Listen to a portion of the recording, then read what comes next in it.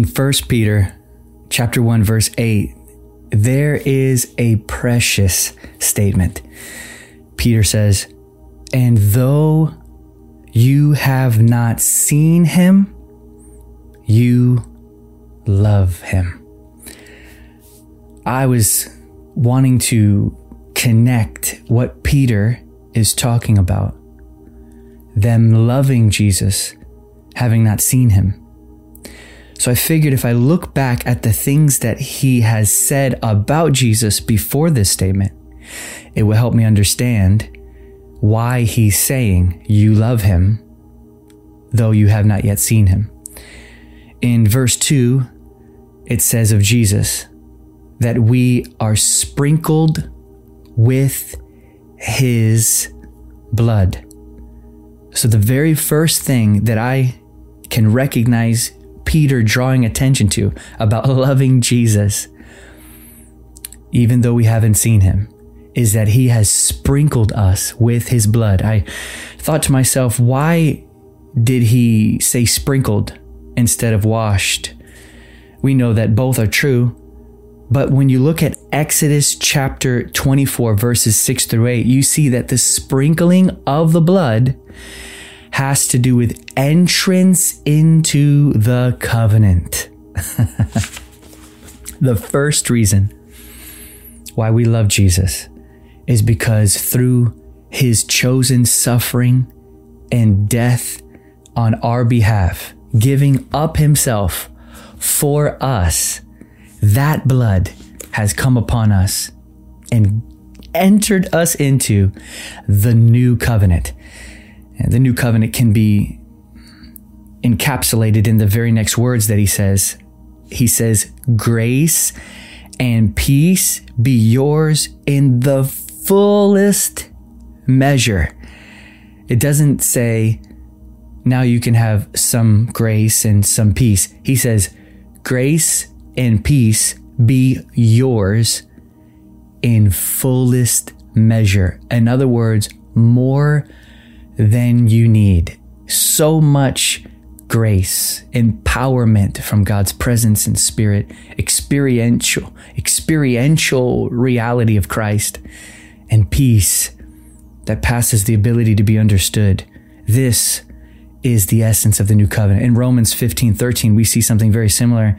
He says, may God fill you with joy, all joy and peace in believing.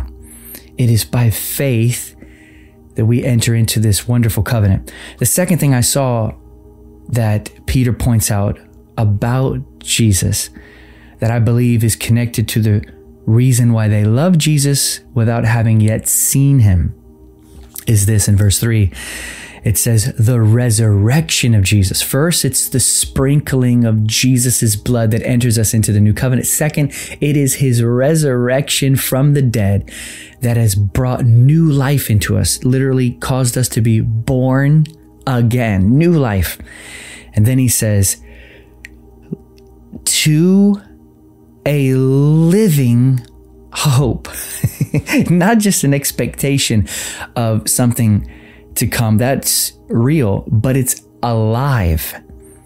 We can sense it. It is a lively expectation. What is that expectation? Well, verse 7, it is the revelation of Jesus Christ, the unveiling of him, physically made manifest in front of our faces. This is the wonderful reality. Jesus is our precious and living hope. And this is the seeing of Christ, the time when salvation will be fully manifested. We have a full salvation now that has a full manifestation out of head. As a matter of fact, Peter calls it a salvation ready to be revealed in the last time. Now, check this out. Once he says, having not seen him, you love him, he goes on and says, though you don't see him now, you believe in him.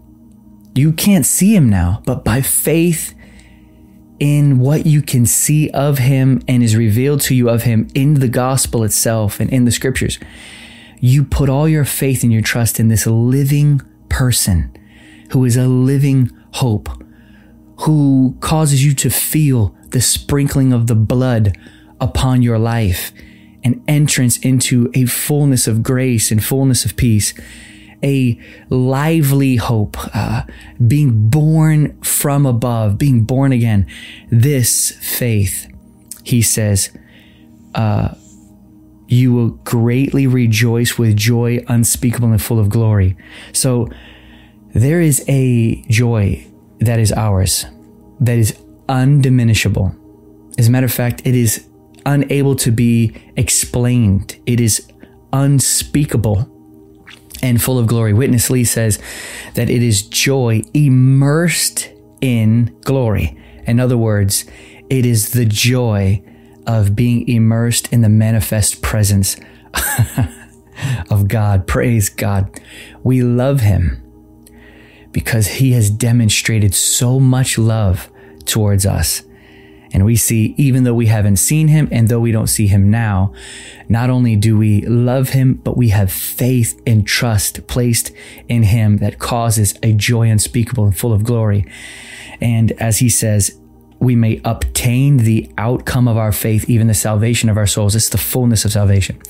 So recapping, we love him, though we haven't yet seen him. Peter says, though you haven't seen him, you love him.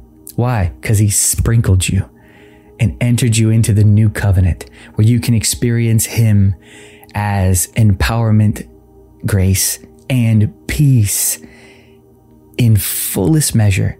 And he has resurrected from the dead and brought you into a whole new existence, being born again, born from above, and gives you a lively hope of the reality that he is coming back personally, physically, to reveal to you and bring about a salvation fulfillment of all that you even know now, which is in essence the removal of the rest of the old man, the removal of the things that we in this life have to continually submit to God.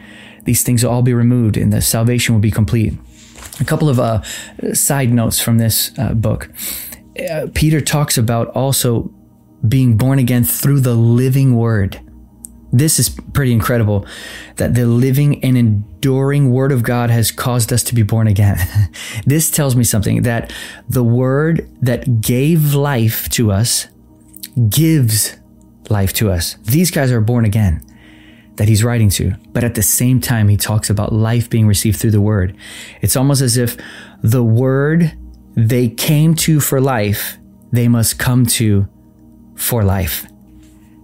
So we receive life through the word and consistently receive the word and receive life consistently.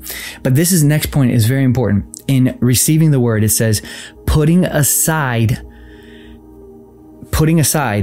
long for the pure milk of the word. Now, I skipped the middle part so I can emphasize it isn't until we put aside that our longing is real, or that we have a longing. Some people have no longing for the word of God, craving like newborn babies. They don't have this craving for the word because they haven't put aside. What do they have to put aside? Malice, hypocrisy, all deceit, envy, slander. These things block our receptivity of the word and therefore our longing for the word. So put aside these things so that you may long for the pure milk of the word and grow thereby in respect to salvation. The increase in maturity in our lives is dependent upon the consistent reception of the word of life. And this can be blocked, and the longing for it can be blocked by the tolerating of malice and hypocrisy and deceit of different kinds and envy and slander. And he goes on to say, if you've tasted the kindness of the Lord, not just know of the kindness of the Lord, not read of it, but actually experienced the kindness of the Lord.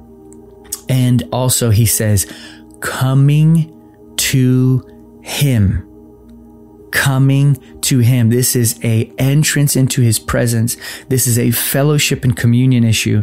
And he says, coming to him, the one who is rejected of men, but is the choice and is precious in the sight of God, Jesus. And the King James Version says, to them that believe, he, Jesus, is precious. Oh, how glorious of a truth that Jesus actually is so valued in the heart that has put all their trust in him. So Peter is using here the language of building.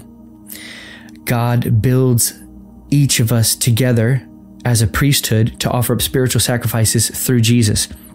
But everything that God is building is connected underneath how precious Jesus is. Listen, it is our value of the person of Jesus Christ as the chief cornerstone that enables us to walk together in unity. It is when we stop seeing how precious Jesus is that we start to create other cornerstones or want ourselves to be the cornerstone. But we see the cornerstone being precious in Jesus is how God builds us together. And so we who believe, we receive this precious Christ cornerstone. There's something I read about yesterday. It's called demand feeding. When an infant is hungry every 2 or 3 hours, they cry out. Obviously, they're longing for nutrients. They're longing for food, milk. And this is called demand feeding. And I said to the Lord, make me one like an infant who craves spiritual milk, like demand feeding. Every couple of hours, let my heart long and yearn for more of this word of life, the milk, the nutrients of God's precious word. And may your spirit breathe it into me, make me alive. So recapping all of this, it's just so precious to me to see that we love him, though we haven't seen him, because he sprinkled us with his precious blood and brought us into the new covenant where grace and peace are without measure, and that he has raised from the dead and brought us into a newness of life with a living, alive expectation of seeing him one day, and our salvation being completed. When we see him, we will be like him. And even now we crave the word of God, consistently coming to the word of life. And like newborn babes, we grow with respect to salvation, and we taste again and again the kindness of the Lord, consistently coming to him and valuing him above all things, that he might build us together as he is precious to us. So let me pray for you. Father, thank you for every viewer. I ask you that you would cause us to feel the blood splatter on us and pass us into the new covenant, the reality of the new covenant, not theologically, theoretically, positionally, but actually experiencing grace and peace in fullest measure, my God. And from here, Lord, I pray that we would look to that wonderful resurrection of Jesus Christ that makes us alive from the dead and also puts in us a lively, living hope to wait for and long for the return of Jesus Christ, physically stepping his feet upon the planet. We shall see him and become like him, a salvation ready to be revealed in the last time. Oh, obtaining the outcome of our faith, even the salvation, the fullness of salvation of our souls. And Father, I pray for every viewer that you would cause them to enter into a longing for the word of God by putting away malice and hypocrisy and slander and envy and all kinds of deceit. Lord, rid us of these things that we might long for the word again. Lord, like demand feeding. Every couple of hours, I need to read the scriptures and hold my heart up upon God and allow the meditation upon his word to feed me with nutrients, eating Christ constantly, living by the living Christ, constantly coming in. And Father, may we value Jesus so much that we can be built together underneath one precious cornerstone who stands high above all. In your glorious name. Thank you, Lord. I worship you. Do this in my friends, Lord. Do this in me. Amen. just thank you so much for watching and valuing our content. If you want to be a Patreon, there's a link below. God bless you guys. Praying for you. Join me for We Proclaim Him, a 2-hour online e-course exploring the supremacy and all-sufficiency of Jesus Christ. Sign up at sonshipcourses.com.